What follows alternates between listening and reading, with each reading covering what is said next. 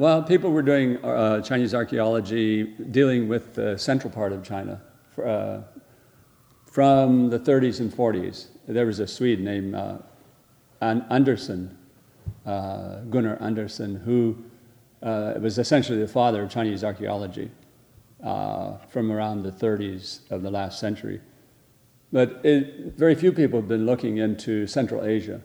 Now, there were people like another Swede, Sven Hedin, and Sir Arl Stein, who had been doing work in this area, but they weren't interested in the mummies.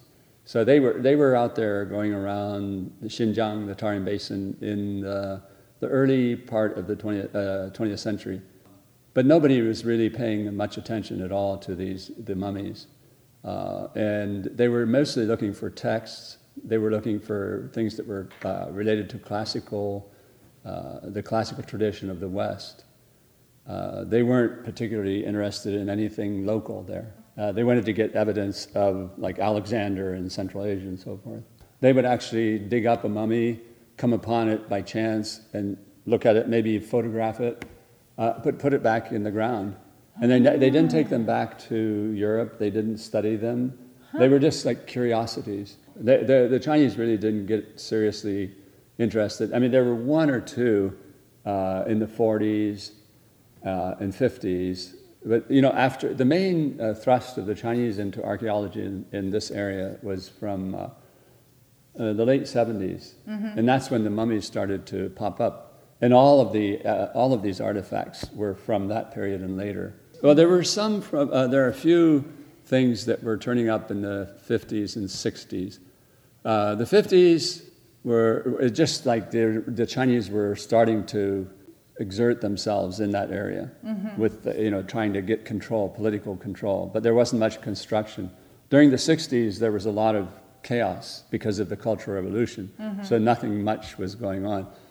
But after Deng Xiaoping in the 70s, then, and Nixon goes and China starts to industrialize and things get normalized, then construction. And so these mummies and all of these artifacts were the result of construction projects. Like, it wasn't from planned archaeology. It was from building roads, dams, schools, factories, hospitals.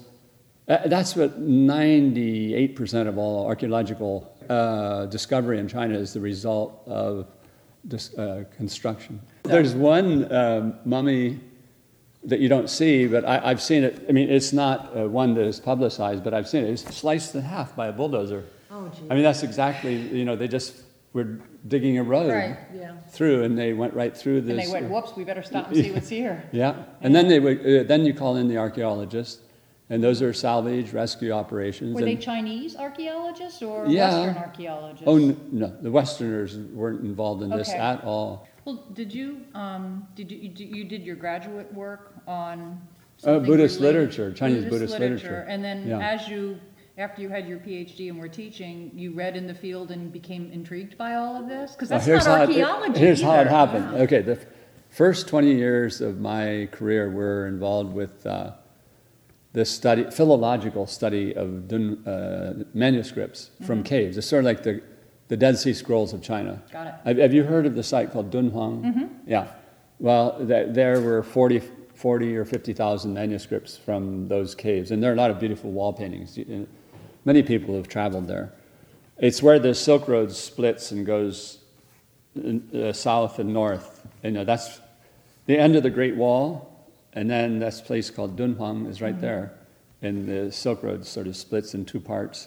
The caves were there, and in one cave, a very small cave actually, not much bigger than this corner here, but full of manuscripts. And I studied one particular set of manuscripts from there, which were the earliest vernacular texts in Chinese.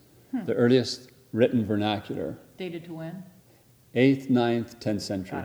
Yeah. Wow. Medieval.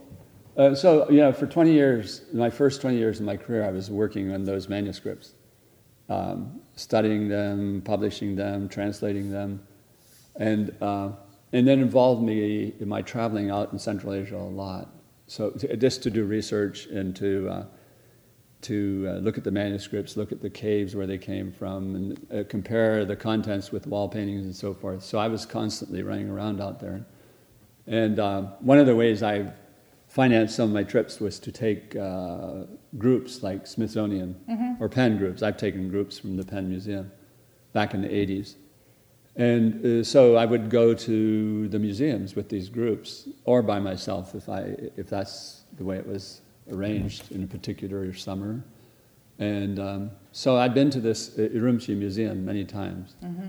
Where all of these objects are from? No, most of them are from there, but some of them are from the Institute of Archaeology in Urumqi. Okay.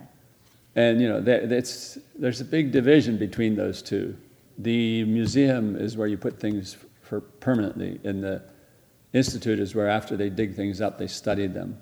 1988, I was leading a Smithsonian group, and I went into the museum again, and then there was a totally new display. I had to enter this room through black curtains, and it was very dark. And I went in, and there was this room full of mummies. I thought it was curious, and I actually thought it was a sort of a hoax because they looked too real, too live, and I thought it was like Madame Tussauds Wax Museum. Yeah. You've never seen mummies like that. No. No one had. So I was first of all, I really did think it was a hoax because, China was starting to promote tourism, and they looked so lifelike. The skin was the color was just life tone. And also I was troubled that their textiles seemed so recent, and the colors were so vibrant. I thought, this couldn't be from what they're saying, like 3,000, 4,000 years ago. And then they had all of these nice tools and technology like bronze and everything. And I thought, can't be for this period. I mean, at that time I was not an archaeologist, but just my general knowledge. Enough. I knew enough about Chinese history and about Central Asia, so I said, this doesn't make sense. But I I sort of forgot about my Smithsonian charges and said, you go back to the hotel. And I literally left them and sent them back, and I stayed in that room probably about 4 or 5 hours that afternoon. We were only supposed to be there in the museum for an hour and a half, but I couldn't tear myself away. And there was this one particular mummy. He's from the same tomb complex as the little baby. Yeah, it's where I call this guy Ur-David. Ur is like super ancient. Okay. That's a German word. Yeah. So it's either his father or his grandfather, because this little baby is buried right next to him. And really? And they're all wearing this burgundy textile, the family. And they all have the blue and red friendship bracelets around them, or wrapped around, usually it's around the wrist. So he's related to that man that I call Ur-David. Wow. And but you didn't know about him at the time. Oh, I know. Oh, he was there too? Yeah. Okay. They're all three of them. There's the wife, either his mother or his grandma, probably his grandma and his grandpa are in this one big tomb, and then he's in a little side tomb, this little fellow. And so I kept looking at that man that I call Ur-David. He's called Churchan by the Charchan. Sometimes it's Cher. I just kept staring at him. I looked at all the mummies in the room, but I was drawn to him because he looks like my brother David. Really, I mean, he looks spitting image. They look just like. So you called him Old David. Old David, super ancient David. Super ancient David. Yeah. So that was in 1988, and I left the museum, and I rejoined with my Smithsonian charges, and went back to being a scholar of medieval Buddhist literature, Chinese popular Buddhist literature. 88, 89, 90, 91. And then I was at the National Humanities Center in Research Triangle Park down near, between, there's North Carolina State, and UNC, and Duke. There's a triangle. Mm-hmm. And in the middle of it, there's a research park. Mm-hmm. And in that research park, there's something called the National Humanities Center, where I had a fellow. It's sort of like the Princeton Advanced Institute. Right. Okay. So I was there. And in September, I've tried to reconstruct this. It's either September 21st or 26th. There were front page stories in the New York Times and in the Washington Post, and they had a little newspaper nook in that center. I was reading it, and I was just stunned because it was the announcement of the discovery of Ötzi, the Iceman. Oh, yeah. Yeah. Okay. And there I was, writing, doing my sinology, doing my Buddhist studies. Going, and I thought, why that is so meaningful to me, because my father was born right near where that Iceman was found. And my father used to, when he was a little boy, he used to herd his cows up in the same area. Was that Germany and It's Austria. It's near the border. On the border between Austria and Italy. And Italy, okay. Yeah. Right. That was in 1991, September, in the 20th, 21st, 26th, something like that. That very afternoon, I was reading that thing in the morning. That very afternoon, I started to make calls to organize an expedition. That was the beginning of my year down there, and I was supposed to have it. I did ultimately do some philology and do my translations and stuff. You used your time off to change careers. Change my career, yeah. So I spent 2 years organizing the first expedition, and I got funding, and it was going to be. I have to say, in retrospect, I was naive because I thought it was going to all be genetics. So the first person I called was the great Luigi Luca Cavalli Sforza. Mm-hmm. He's so famous. He's like a Nobel quality scholar and does the most important works in population genetics. And out of the blue, I approached him, and he said he'd be the co-PI of my investigation. He was very, very interested because he understands the pattern of genetics for the whole world. So he knew that whoever was right there in the Bronze Age was very important, because in terms of population movements and so forth, and he really wanted to know. So he helped me get funding, and he said he would even go out there with me, except that then he had a heart attack and he couldn't. So he sent a young Italian geneticist named Paolo Francolacci. Francolacci and I went up in 1993. So, from 1991 to 93, I spent planning and fundraising and getting permission from the Chinese. No, you weren't excavating. You were just studying the material that had already been excavated. Or going to sites with Chinese who were excavating. And sometimes I would revisit sites that had already been excavated. But I went to many different sites. 1993, I went out there with Francolacci. It was amazing that I went out there and was able to do this initial work, and actually took a lot of tissue samples from 52 tissue samples from different parts of the basin. So I did manage to get 6 samples out, and then Francolacci studied them for a couple of years, and he did get a result. It was very difficult because ancient DNA studies then were in their infancy. Right. And it's, a lot of techniques are necessary to amplify and to interpret. So eventually he really literally worked for 2 years, and he got a result that showed a European haplotype, which is good. But the thing is, I became sort of disenchanted because I thought I had naively assumed that that genetics is so scientific and so special that it would tell you like where these people came from. But it's very general. Just sort of a lot of Europeans have this, but some other people have it too. But probably they're Europeans. But it didn't give you any specific. Yeah, like Italy, Germany, southeastern Europe. So, and also it's very hard to tell time depths. You don't know when.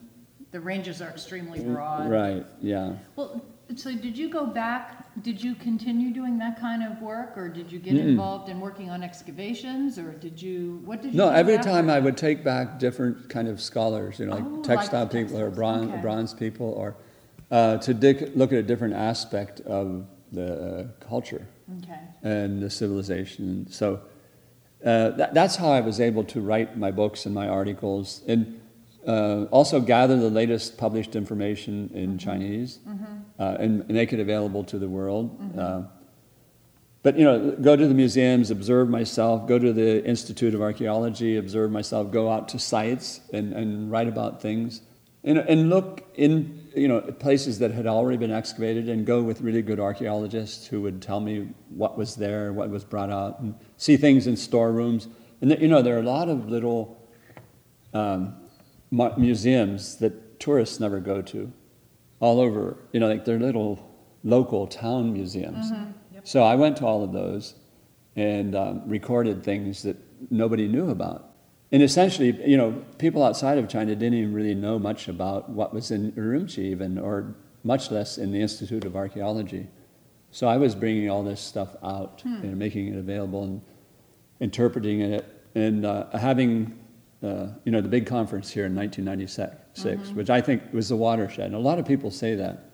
That conference in April '96 really changed the way people look at Eurasian history, prehistory. Mm-hmm. It was a magnificent conference. It was in Rainey Auditorium, and it was filled every day. The first person in the West, in English, in the West. So when I, in 1993, I came back, and I think, and I told people like Vince Piggott, and they all wanted to have a big show here. In spite of all these improbabilities and restrictions and obstacles, then we finally we learn a lot. We have nice things like this, and a lot of books and articles have been published, so people know about the mummies now, and new mummies new artifacts keep turning up, and so they're now part. I would say they're now part of discourse in a way that, before it was just a big lacuna in the middle of Eurasia. Right. How is it that these three mummies are the ones that were chosen to be part of the show? Peter Keller said, I want that one, and I want that one. He could have picked anything he wanted. Okay. It was unreal, and he got the really good ones. I mean, the baby is so charming and attractive, even though it's tiny. This mummy, Ingpan Man, is so resplendently garbed. Mm-hmm. So the environment in Urumqi, in Xinjiang, is very arid, very dry, And this is very the hot. cemetery. Yeah, in all these cemeteries. Got it. Yeah, and that's why they survive. And if you take them into the storerooms and you keep the windows open and you have good ventilation, they don't really change that much. But if you put them in a damp basement or in the wrong kind of preservation facilities, then they will get moldy and they will start to deteriorate. Okay.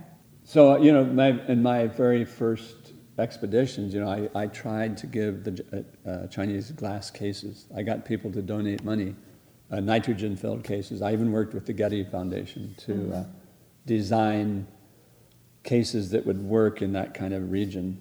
Let me see, Discover Channel, I think, gave $30,000 to build cases. And one other time I gave $5,000. What do you think is amazing about this exhibition and the materials that are in it? Well, I think the amazing thing about this particular exhibition is that it has so many of the premier pieces from the Institute and from the museum. In the past, when objects from the museum or from the Institute would go abroad, like even to the Metropolitan or to the greatest museums overseas, they'd be lucky to get one or two of the major pieces. Mm-hmm. But, we have about a dozen of the best pieces from both of those, from the Institute and from the museum, which is, it's extraordinary that they would all come in one show, because usually they would only want to let a few of the great pieces go out. Mm-hmm. Peter Keller, with his magic finger, was just saying, I want that and want that, but he was lucky. I said, Peter, how did you know what to pick? He said, I just was attracted to this. Unbelievable. But he got all these wonderful, wonderful, all of my favorites are here. Like, like this hat I love. And here it comes. And what is it, the felt hat? The felt hat, but with a very high peak. This is very important too. Is that conserved at all? Is that? No, that's just the way. That is exactly the way it came out of the ground. Okay. They didn't do anything to it. Okay. Look at that beautiful stitching. Mm-hmm. It's decorative, but it's functional also. Mm-hmm. That's probably a Scythian. Of course, all the stuff we're getting from the Xiaohe, the Small River Cemetery. Mm-hmm. I think we have, 20, 25 pieces from there. It's just like we're bringing a large part of a significant part of the cemetery Were all these objects? Oh, this is one of there's my your guy. favorite pieces. Okay. Yeah. He's got a kilt on. He's got this like UC Trojans helmet on. USC. His chest is bare. He's a big nose, deep round eyes. Kneeling. He would have been holding weapons or something in his hands. And so this was found in a remote valley in the Tian Shan. And you just wonder, how could a guy like this, a figure like this, show up in the middle of Central Asia in a remote mountain valley? I mean, every time I go to the museum, I just look at him and I'm so puzzled. And here he's coming. I mean, I don't know if he's ever traveled before. And then this thing, one of the world's earliest, best preserved the rugs. woolen shuttle blanket with leaves pattern. I mean, look, it's almost perfect. It's intact. Mm-hmm. And then there's that famous, this thing, this tapestry trousers. 38. A pair of trousers made from a tapestry, and it's a centaur. There's a centaur. I mean, because this is described as a wall hanging, but you're saying it was made into trousers? Yep. Wow. See, what happened, a nomadic group of warriors would have ransacked and looted a palace probably in Fergana or Bactria, that area, on the western edge of the Pamirs, where there was a lot of Greek and Bactrian influence, and they would have had tapestries, magnificent tapestries. So the nomads attacked the place, ransacked the palace, cut up the tapestry and made trousers out of it, fancy trousers. And the irony of it is, if they hadn't done that, we wouldn't have this now. That's right. Right. And this was found in a burial in a place called Sampul, which is near Khotan. And it was found in a mass burial, where people were probably massacred. So it came from the western side of the Pamirs. And then ended up in somebody's trousers, and then that guy was part of a massacre, and it got it out of his grave. And the Ingpan man, with his... So there's just one thing after another here that is like the choicest items in the museum and in the... If you get one or two... There have been a lot of shows of the Silk Road objects from Xinjiang around the world. Japan. I've been to many of them. I travel around chasing them. But I've never seen one so rich before. With all of this material, you can really learn so much about their rituals, their beliefs. Like this basket woven of straw. It's 3,800 years old. And it's just as though it's, were woven weeks ago. It's pristine, perfectly preserved. I once looked at a saddle that came from a grave in the place called Subeshi out there, complete trappings for a horse, a saddle and the ropes and everything. And I twisted the ropes. They were 2,400 years old. It was just like they were made last week. Now, were these things buried in soil, or were they buried sandy soil, which is easier to remove, I guess, than... You just brush it away. So basically, whoever excavated just pulled the basket out, dumped out the sand, or whatever. You just brush the stuff away, or they weren't in containers or in chests or anything like that. Maybe some were, I guess. But. Yeah, some were in the sarcophagi, or coffins. But a lot of things were just laid right in the earth. Okay. Yeah. And so there would be a space, and it didn't fill up. So to excavate is very easy. You just take off the top. You just take off the top layers, and then you've got empty space down there. You don't really have to excavate. The sand is of a very special quality, and the best preserved mummies are from that place where David is, Zagunluk, because there the sands are very salty, saline, and that helps to preserve too. But definitely the salt content helps to preservation of the textiles, all the organic remains. This one site that I was talking about, the Chechen men came from, Zagunluk, the soil there is so salty. It's essentially, the local peasants there now, I've seen them. They go up and they dig up the soil for the salt. I mean, they're mining salt, and so the mummies that were buried essentially in a salt field, perfect preservation.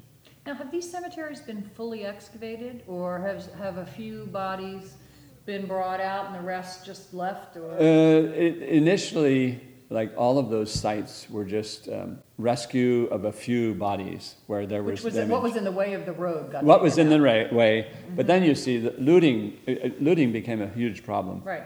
And the looters got more sophisticated, more greedy, and more capable. So they would want to excavate everything. So then it meant that the archaeologists had to do more systematic, large-scale excavations and get the permission of the government.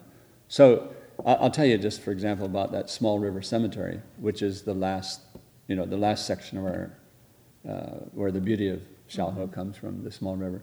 That was originally excavated, discovered by Folk Bergman, a Swedish archaeologist, in 1934. He saw some of the mummies, and he saw these wooden posts and everything, and he documented it pretty well back in 1934. He published his book in 1939, and then it was unknown until the year 2000. Because his book was published in a Chinese edition around then. So they all got really interested about it. It's like, oh, there's this site in the middle of the desert.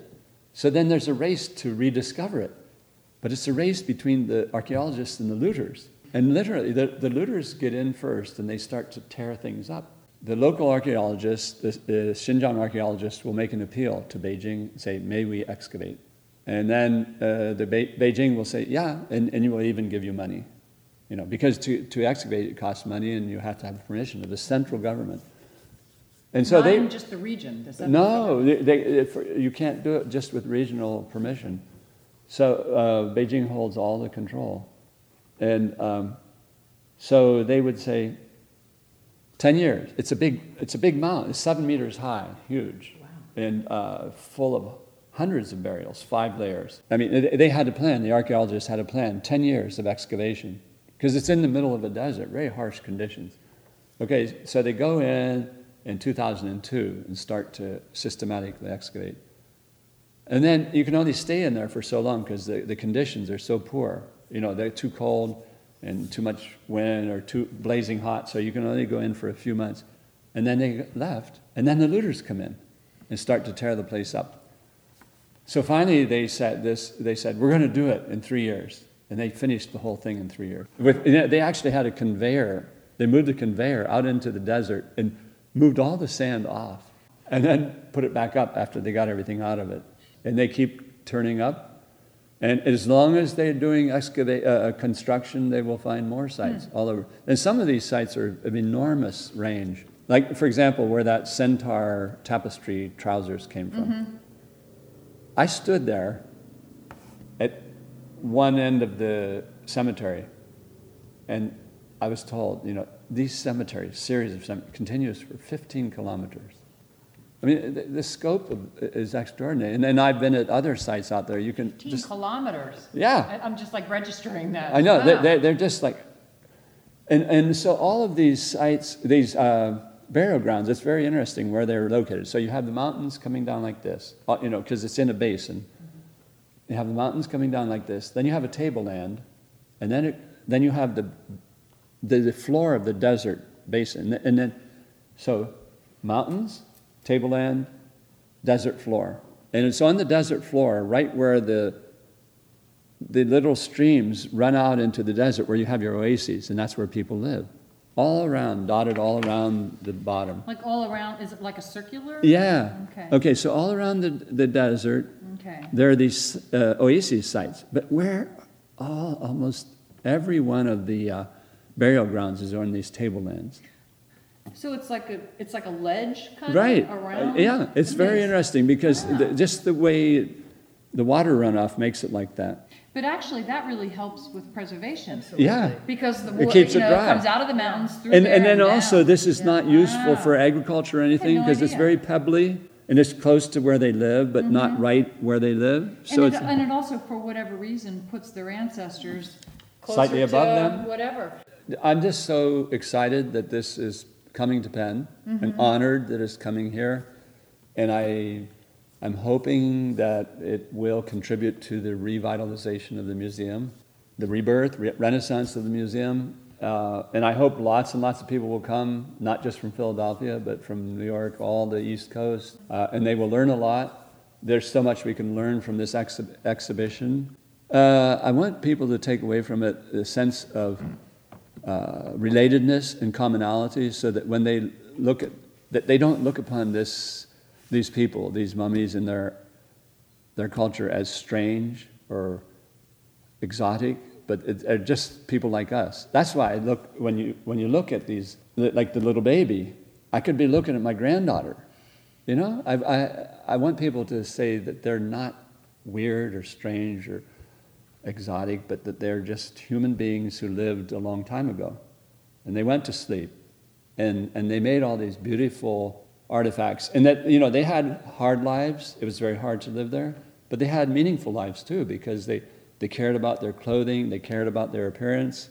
You know, the women have mascara pens, which will be here. You know, they go to blacken their eyebrows. We have these things, and they had mirrors to look at and comb. Look at how many combs, very nice combs, and beautiful, beautiful clothing. So I want people to get a sense that these people lived 4,000 years ago. I want people who come to our exhibition to think that people who lived 1,500, 2,000, 3,000, 4,000 years ago, they're not that much different from us. And then, like, after we pass away, 3,000 or 4,000 years from now, other people might look at us, and, so there's a continuity of humanity. And I think by looking at these objects, we can learn something about who we were 3,000 or 4,000 years ago, and that we're related to these people. And I'm not saying that we Europeans are related, but everybody, humanity is related to them.